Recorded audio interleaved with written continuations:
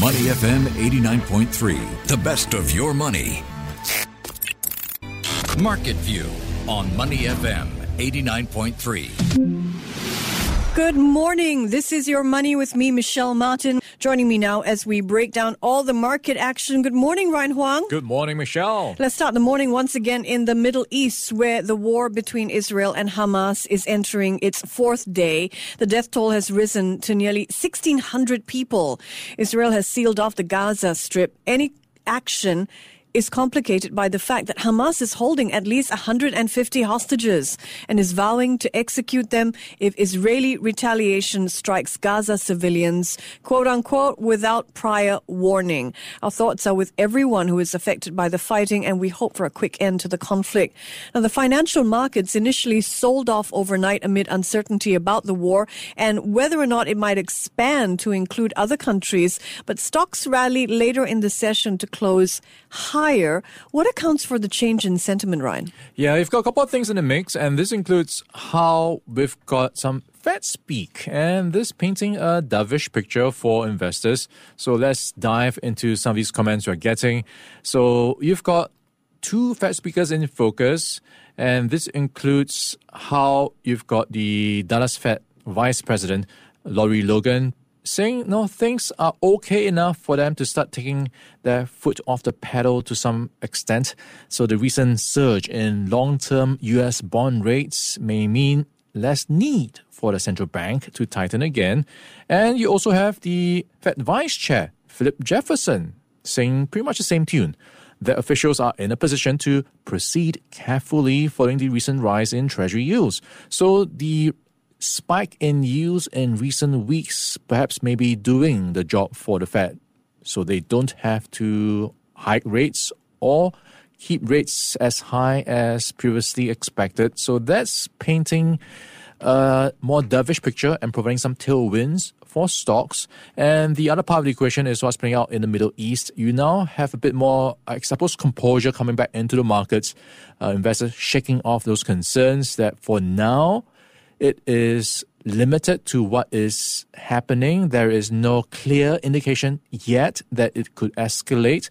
And there was a point of view in the Business Times I picked up on the front page from Mizuho Bank's Vishnu Varatan saying that perhaps market watchers are already, unfortunately, desensitized to these type of conflicts and incidents, especially after the Ukraine war dragging on for more than a year.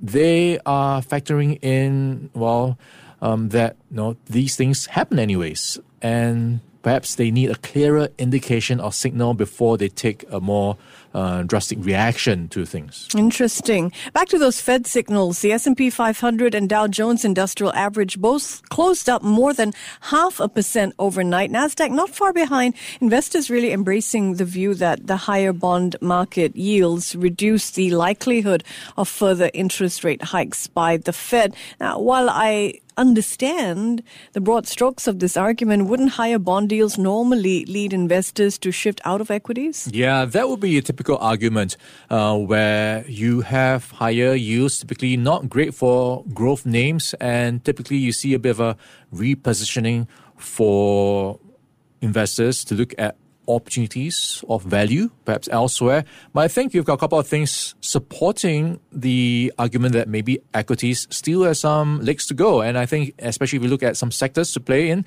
and this includes the energy sector, they've got some legs to go. If you look at the argument that oil prices continue to climb higher and supply continues to be constrained. So on those fronts, this could support the argument that share prices for many of these oil companies could have more room for upside. And already we did see some momentum coming through with the latest incidents. For example, the likes of Marathon Oil up nearly 8+%, and perhaps more to come, especially with OPEC painting that picture that there is going to be the support for prices to continue to go up. And looking at the earnings season coming on, that's also another potential driver for share prices to go further. And already we have seen some analysts painting a brighter quarter than before, that companies will stay resilient, and painting a picture that maybe it will be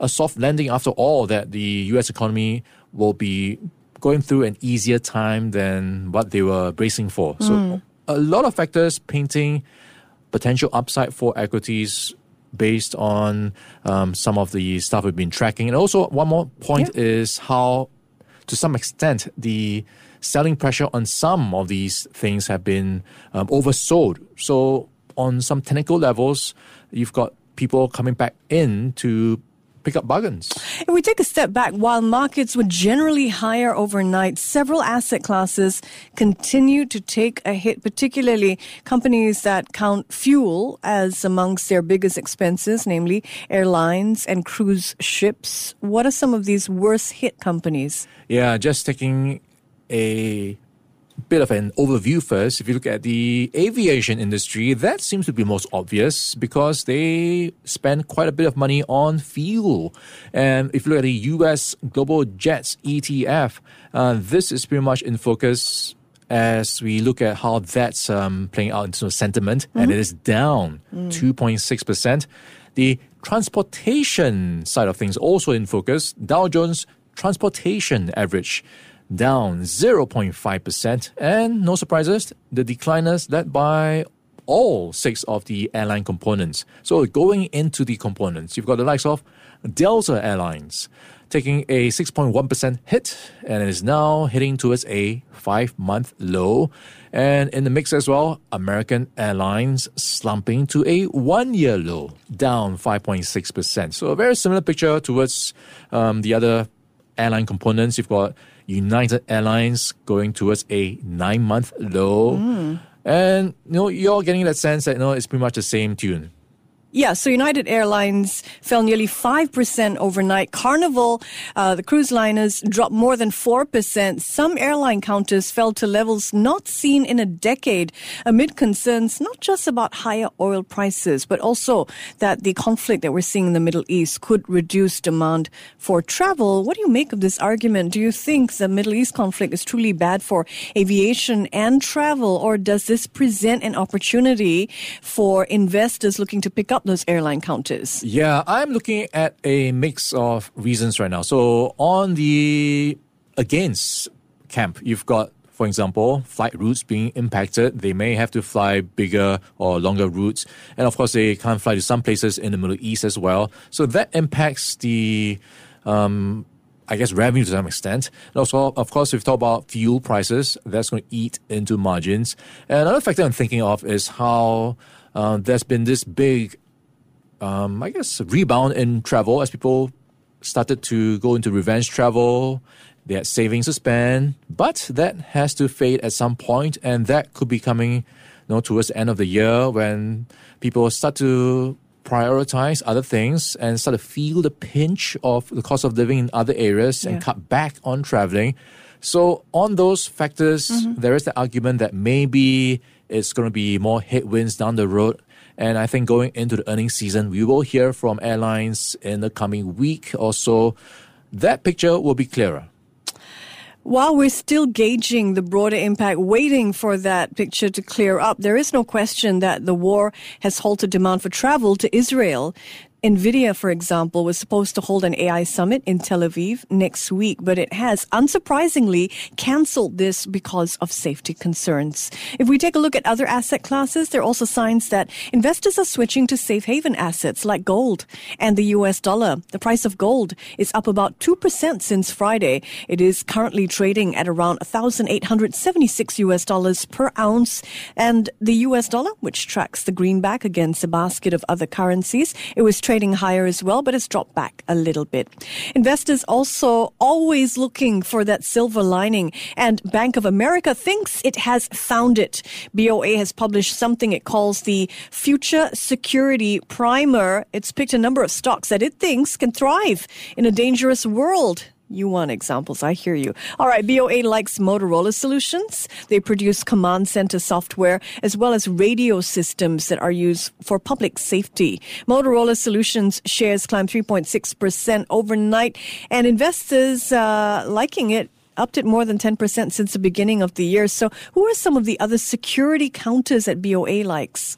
Yeah, I like the idea that you have a world that's becoming more dangerous and maybe you need to get into these so-called picks and shovels, right? Who's going to keep you safe? And this also includes the world of cyber security. You know, you've got hackers trying to get your PIN codes, passwords, your emails, and so on. So that's especially so in the corporate world where you have more at stake. And this is where a lot of these companies can play a part like what BOA is outlining. This includes the like of CrowdStrike Holdings. And this is pretty much at the top of the list for BOA, where they have tracked that the cybersecurity company's stock has surged nearly 68%. And of course, CrowdStrike is making plans to also go into AI to incorporate some of that technology into its products. And pretty much going into that theme of defense is, I think, something to look at. Honeywell International making some components for defense companies as well. And just a side reference, talking about defense, we had also the likes of Lockheed Martin overnight up 8.9%. So defense companies pretty much in focus. Other names in the hat, you've got Thermo Fisher Scientific, TransUnion, and CyberArk Software on the list from BOA. Yeah, it is worth pointing out as well that in addition to BOA's picks, shares of defense contractors are in high demand. So Northrop Grumman rallied more than 11% overnight. Harris Technologies, they gained 10%. All right, it is time to turn to corporate news, and we do this up or down style. Ryan, let's start with the big mouse, Walt Disney Company. All right, Big Mouse could be due for some big changes because someone is spending big to buy more shares to raise their stake in order to get more seats at the boardroom table. Ooh. So this is the activist investor Nelson Peltz. So he is stepping up the pressure, looking to renew his efforts to get a bigger say in how Disney is being run. And he, of course, runs a hedge fund, Trian Fund Management, one of the company's biggest shareholders already. And if you get more board seats, you can get a couple of scenarios, more streamlined decision-making, changes to become more efficient. Now, a lot of things could turn out well or not. So if you are, on the, I guess, side of the fence where you feel from Nelson Peltz that he could do a good job, then maybe this could be good for the share price. And it does look like investors are liking the news because share prices of Walt Disney are up 2.1%. Well, if you look at a 52-week horizon, Disney shares trading near lows. So I don't know if the big mouse is smiling at the expectation of all these changes from activist investor Nelson Peltz, who, as you rightly point out, has increased his stake in Disney to about 30 million shares. Peltz is expected to push for seats on Disney's board. This less than a year after he dropped similar plans. So he seems determined on this course. It is down for Disney in my books, but I'll keep an eye on this story. The nomination window, by the way, for seats on Disney's board opens up in December, and elections are going to take place at Disney's AGM next year. Let's look at Tesla, up or down? All right, Tesla is down because of China. They are not selling as much as they were hoping in China, so EV sales are down about 11% for the month of September. So it does look like a couple of things are weighing on Tesla in China at least. You've got competition, you've got also, to some extent, prices. Perhaps people don't like the prices of Tesla in China too much. So that comes as well as it goes into a few headwinds like production, so it can't produce and sell as many cars as it hopes. So all these factors just adding pressure on Tesla. Tesla's business in China really not looking so great. Tesla shares are down 5% over the past month, by the way. HSBC, Ryan. All right, HSBC is going to be an up for me, and they are making more inroads into getting more revenue in China because they are snapping up Citibank's $3.6 billion worth of China retail assets to expand into that space of Retail Wealth Management. Look at that deal, $3.6 billion for that purchase of Citigroup's retail wealth management portfolio there. So HSBC really expanding its presence in China. I'd say this is an up for HSBC. What about ExxonMobil? Yeah, this is an interesting one for me because I am looking at down for ExxonMobil, and it involves the shale oil and gas business.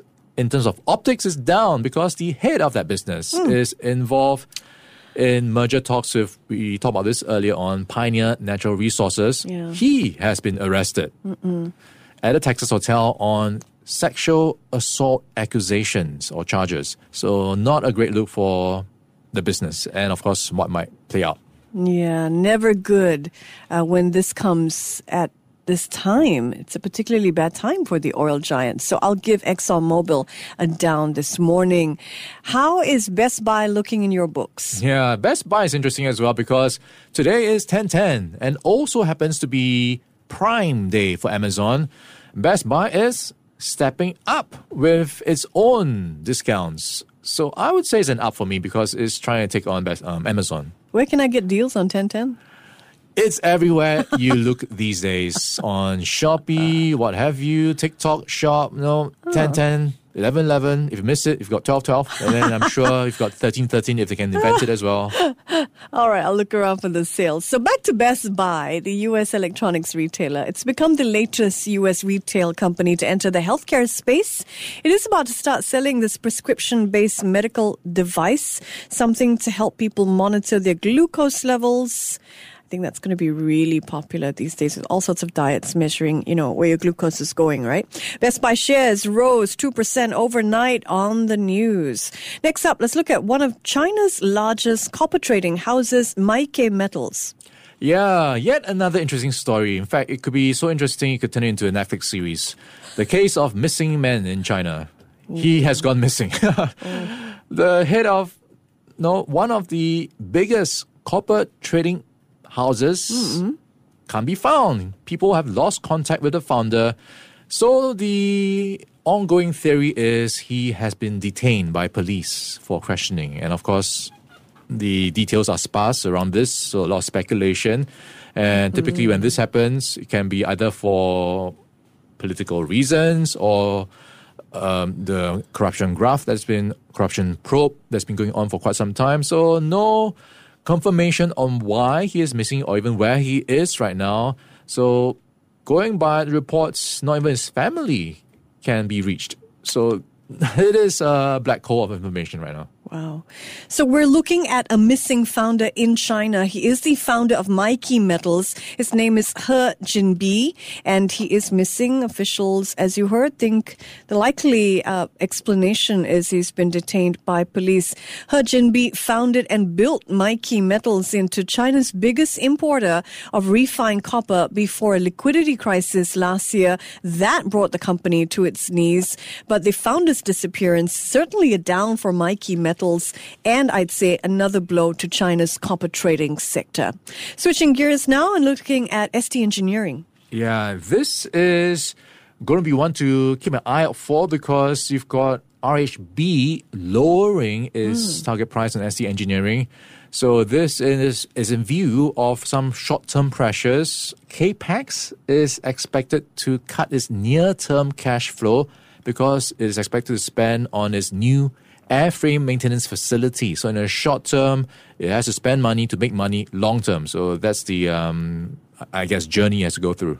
The research team at RHB has downgraded ST Engineering. That's why we're talking about them today. They've lowered their target price to $4.45. Now, on the face of that, that's a down.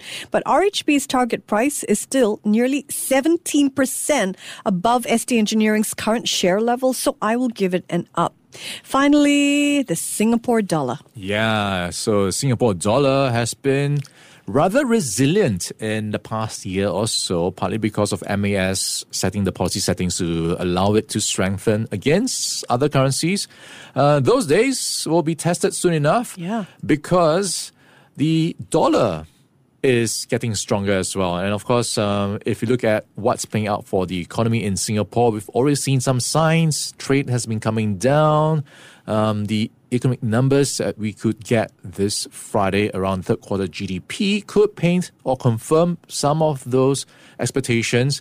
So in view of that, we could see the Sing dollar start to weaken on those prospects. So we will also hear from MAS on Friday what they'll be doing on policy settings for monetary policy. So in view, you've got analysts at a few banks, Standard Chartered Bank, OCBC, and more, saying that the Singapore dollar is expected to underperform its Asian counterparts in the coming months. So we'll certainly look out for news on Friday. In the meantime, the Singapore dollar is weakening. It is currently trading at around 1.3646 to the US dollar. Earlier this year, it was at 1.32. Let's check in on local markets now. The Straits Times Index started the week on a down note, dropping 0.25% to 3166. Sembcorp Industries and Singapore Airlines were the worst performers among the blue chips. Both counters dropped more than 2% yesterday. Now, your take on these two stocks likely depends on when you bought them. Sembcorp Industries and SIA are two of the best performing blue chips this year. Sembcorp, look at that, up a whopping 43% since January. SIA is up a very respectable 15%. But if you bought either of these stocks within the past 3 months, you're likely looking at a loss, quite possibly a double-digit one. Thank you very much, Ryan Huang there. I'm Michelle Martin. Stay with me and also stay tuned. In a couple of minutes, we'll bring you an update from the good people at Singapore International Energy Week, which is, we'll tell you more about it in just a second. International Energy Week is all about securing a resilient and sustainable energy future. And we'll hear from an energy professional in the global energy space in a couple of minutes. Stay with me. Before acting on the information on Money FM, please consider if it's suitable for your own investment objectives, financial situation, and risk tolerance. To listen to more great interviews, download our podcasts at audio.sg or download the audio app. That's AWEDIO, audio at the App Store and Google Play.